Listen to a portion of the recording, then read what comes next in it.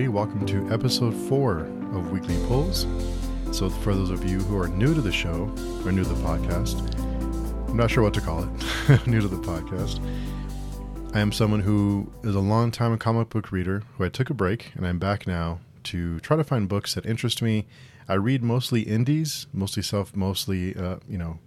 creator-owned, but I do dip into other more popular books now and again, some of the capes and cowls occasionally. So every week I go to my local comic book shop and I try to find books that interest me, number ones, or places I can jump onto, or just books that catch my eye. As I explain what I thought of each book, at the end I'll determine whether or not I will continue reading that book, or if that's just not for me. So I'll try to explain everything. I will be talking about what happens in the books. I'll try to not get into too much detail, but I will be spoiling a little bit of them for you. So just a heads up, if you do not want any spoilers whatsoever, come back and listen later for the books that I will be talking about. So the first one is a book that caught my eye because this cover just jumped out at me and I just wanted to read it. And that book is A Legacy of Violence, number 7. This is by Mad Cave, created by Colin Bunn, Andrea Mumm, and Russ Wooten. This was a total cover purchase. I love the cover on it. It had a really scratchy, grainy kind of art style, a little bit of a horror vibe. No idea what this book was about when I first jumped into it. I just thought, this looks cool, I'll try it out. And, when we jump into the middle of a story like this, it's always hard to get your bearings and to kind of, try to piece together what's happening. But in this one, we have some, it's classified as a slasher horror book, but I got a lot more than just a slasher. When I hear slasher, my mind goes to kind of I don't want to say simple, but kind of a formulaic approach to horror. I'm not big on slashers, and no offense to those of you who are, just not my cup of tea. But I'm typically not a fan of slasher horrors. If I would have known it was a slasher horror, I may not have even picked it up. But I'm glad I did, because there's more to it than just a slasher. There are some family legacies that are kind of being interwoven here of kind of the impression I'm getting just from jumping into this one book is, legacy and past family, what your ancestors have done or what your family tree has done, the terrible things they've done. And I say terrible things because it's also involving Nazi Germany. Not sure exactly how, but we are getting flashbacks, and we are kind of, the feeling I'm getting is escaping your family's sins. It's kind of the impression I'm getting on this one. I'm a big fan of Colin Bunn.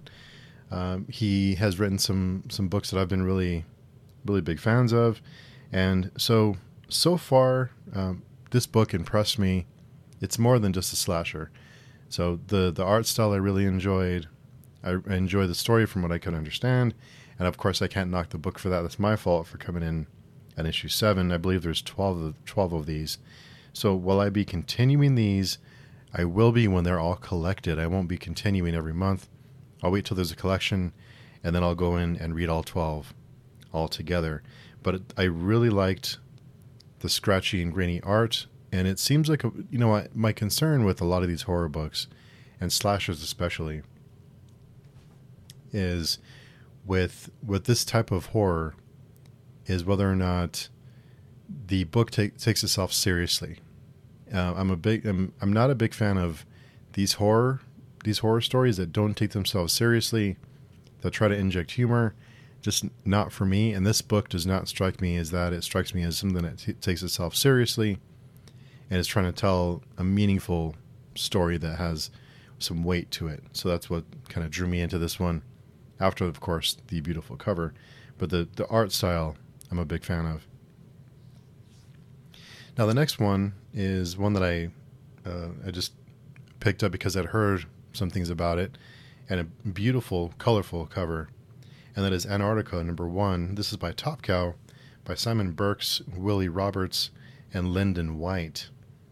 In this one, we meet a young woman named Hannah, who is reeling from the loss, or from her father not returning home, and she's down on her luck. She's finds herself just not a whole lot of things going right for her, and she's fallen on some hard times. She finds herself homeless and kind of down on her luck, struggling with life and just kind of coping.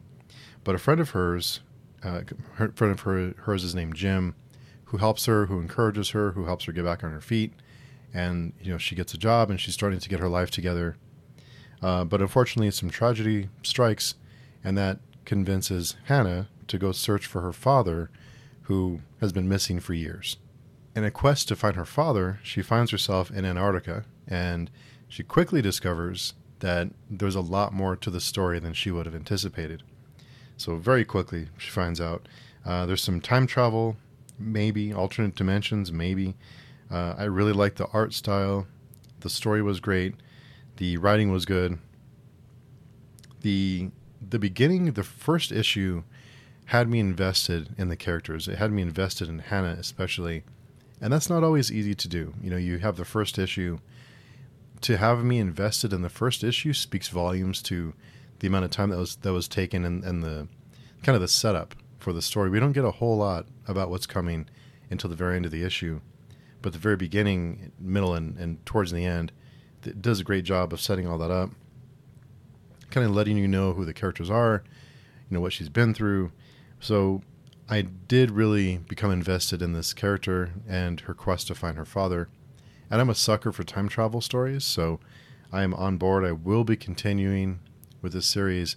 I really like the colorful artwork, the kind of the art style.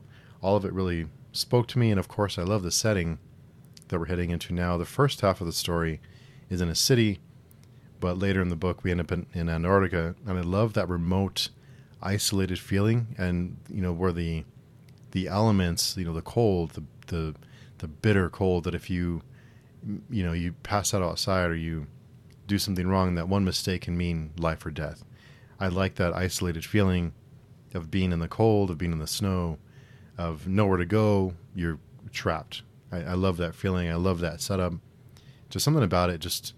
I just love it, having that, like, you're stuck here kind of feeling. So I really liked it. Lots of mystery, lots of really great ways the story can go, and I'm on board with it. I will be continuing with this one. Really close to being my pick of the week, honestly. This is one of my favorites of the week. Didn't quite make pick of the week, but it was a good one. I enjoyed it. The next one is one I've heard a lot about this week. I heard a lot about this book, and that is Fistflies, #1 by Image Comics. This is written and drawn by Jeff Lemire.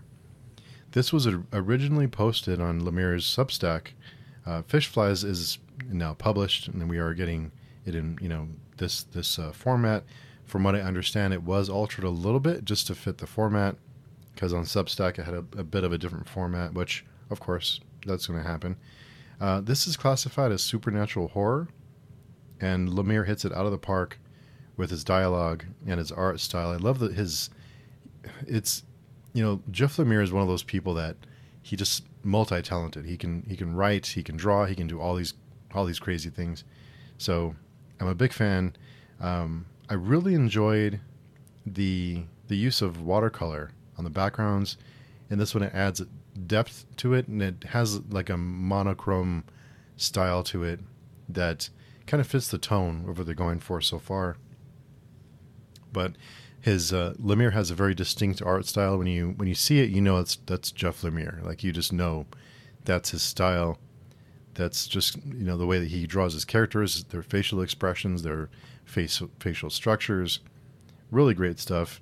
I'm on board with this one as well. There's no way I'm going to not continue this one. It is a bigger issue than normal, so it is a little bit. The cover price is a little bit more, but you get a lot more pages in it than you would have with another #1. So there's always that, and who can complain about that? But I loved his characterizations. I loved his character work. That's where he really shines for me, is his character work and introducing characters to you. And with in a very short period of time, you're invested in them, that you care about them, or at least they seem like real people. Whether or not you care about them or not, they seem like real people. They feel real, like you can reach out and touch them. And that's a very very important skill, especially in comics, because you only have a certain amount of panels, a certain amount of time, and the amount of time that he puts into it with his art and his writing, to have you invested or really feel like these characters have substance, that they're real.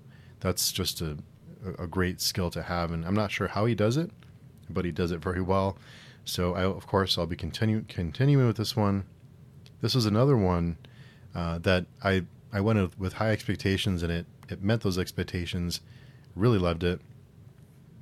Now, I say I really loved it. It just wasn't my pick of the week. It was a great book, but there was one that edged it out. So, and I'll get to that here in a second.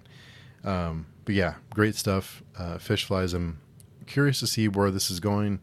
From the preview for the next issue, I'm not sure that it's going to be somewhere like the kind of story that I enjoy, the kind of horror that I enjoy. But just for the art alone, and for the characters, I'm invested. I'm on board. So I'm along for the ride. The next one is Night Terrors, Green Lantern issue 1. Now, okay, and this may be an unpopular opinion, but I'm going to talk about this issue because I'd been dipping in and out of Night Terrors. I think the concept is interesting because we have Insomnia, who's put everyone to sleep. He's looking for I believe the Nightmare Stone or the Dream Stone, and he's trying to find the location which is hidden in one of the heroes' dreams. So he's trying to figure out where the stone is, and he's trying to he's haunting their nightmares and trying to find out the location. Now, each one, I think some of these have been pretty hit and miss for me. The Night Terrors proper series, I really enjoyed that. I really enjoyed the Joker issue that we talked about last week, which was a surprise that I enjoyed it so much. But some of the other ones have been, I just can't latch onto them, and I'll explain why. So in this one, I have an attachment to Green Lantern because of when I don't know, about 10, 15 years ago, I read the John's runs for Green Lantern, the lead up to Blackest Night. I forget the arc, but the Parallax arc, and then we read the other one, the arcs leading up to it. So I have this soft spot for Green Lantern. I didn't really care about the character until that arc, and that did draw me into that character and draw me into the world, and I started to care about all the Green Lantern Corps and all that kind of stuff. So I do have a soft spot for Green Lantern. Now with this one, and something that I talked about with the Batman book as well, with Night Terrors Batman, is in the Batman book they talked a lot about his parents. His nightmare was his parents dying, and that's an event that we've gone over time after time, and I know how instrumental it is into Bruce Wayne becoming Batman. I know how that set him on the path to become Batman. I get it. Of course, that'd be his greatest fear. That's his nightmare, right? That would be what the first thing that would probably come to his mind, right? And because we've heard so much about it over the years, and it's been repeated. In Green Lantern, we kind of the same thing. We go over the greatest hits of these fears that, without even opening the book, if you know just a little bit about Green Lantern, you can probably guess what his nightmare will be about. And you're right. It's you're gonna go over those same events over and over again that are the most popular events that have happened, right? That's going to be the first thing that we all think of is, what would Green Lantern's nightmare be? Oh, it'd be this. It'd be a play on this event about his father dying, right? So it's kind of, that'd be the first thing we would all think of. I really wish they would have picked something else. I really wish we would have done something that is more personal, or that had it's kind of like an older event, because there's years and years and years, decades of continuity for these characters. There's all these different events that have happened to them. Let's pick something obscure. Let's pick something that has affected them personally, that we could play on, that we can play with, that we can draw them, we can draw the reader in with another event that wasn't, maybe not the most popular thing that ever happened. Maybe not Batman or Bruce Wayne's parents being killed, or Hal Jordan's dad dying. Maybe it's not those events, but something else that hit them personally that was important to their character. but something else that isn't just what we'd all expect. I think there's a missed opportunity here to do something different and to tell these stories and maybe even draw interest into past events that we may have forgotten about. Draw on some older events, and it can people like me who are looking for stories to read, to say, well, I didn't know that happened to him. Maybe I'll go in and check and see what that was about. And I'll go back and look for those old issues, or I'll look for the trade, and I'll go back and read a story or an event that pulled from this, that they pulled from. So I think it was a missed opportunity. Now I get that they have to go for the most well-known things, and people like me would be like, who the hell are these people? I don't know who these people are. But if you can give a bit of background on maybe a person that they loved that they lost, or a time they failed, or a time that they couldn't save someone, or a time that they didn't win the day, or whatever, I think giving a little bit of background to people like me and saying this is why it's his nightmare, this is why it's her nightmare, or whatever, I think that would have been much more interesting than using the greatest hits over and over and over again. And they're greatest hits because they're greatest hits, because we all love them. But I think this one was just a missed opportunity. What they did with Joker was great. I love Joker because it's not going back to the same thing over and over again. It's something different. It's something fun. It's something that made me laugh. So I think in this sense, for the Green Lantern book and the Batman book, I'm not sure about the other ones, but these two in particular, I just felt like there could have been something really creative and really new and fresh done with this opportunity with Insomnia that I just think we missed a chance to do something different. So I will not be continuing the Green Lantern book because I just don't care, because I've read those stories before and I don't really have to rehash them because they've been rehashed so many times. I will read the main story though, because I'm interested to see as a whole what the event is about and kind of see what they do with it. But the individual books I haven't been crazy about. I will probably pick up Joker because I like the first one so much, but the rest have been not so great. I did flip through the Flash book when I was at the bookstore, and I did kind of just like skim through it, and it just didn't catch my attention. It just not something that interested me, so I passed on that one. Just not something I'm interested in. So, with all that said, I don't want to be a Debbie Downer. I feel like I'm being a Debbie Downer, but that just wasn't my thing. So my pick of the week this week was one that I didn't even really hear about before I picked it up. I didn't even know about it. I didn't hear any hype behind it. I didn't hear a whole lot about it. But that is The Lonesome Hunters, Wolfchild #1. This is published by Dark Horse with Tyler Crook. Tyler Crook does the script, art, and lettering in this one, and it does feel very, very seamless. It does have a very organic feeling. It feels like it's come together very well, because it all feels like it fit, and that's why, because one person did everything. So fantastic job, and I'll get to that here in a second. This book is following several different characters, several different storylines. It almost feels like we jump into the middle of a story. It almost felt like you jumped into a middle of a series, kind of the way the story rolls out. But it's about Howard and Lupe are in a small town, stranded, and there's several things going on. They're stranded in a small town. We get some background on Howard, his family history, his past. There's a mysterious young boy in a mask. There's a religious organization with their own beliefs and their own motivations and their own crazy plans. There's a sword. There's talking birds. There's animals attacking livestock. There's lots of things packed into this one.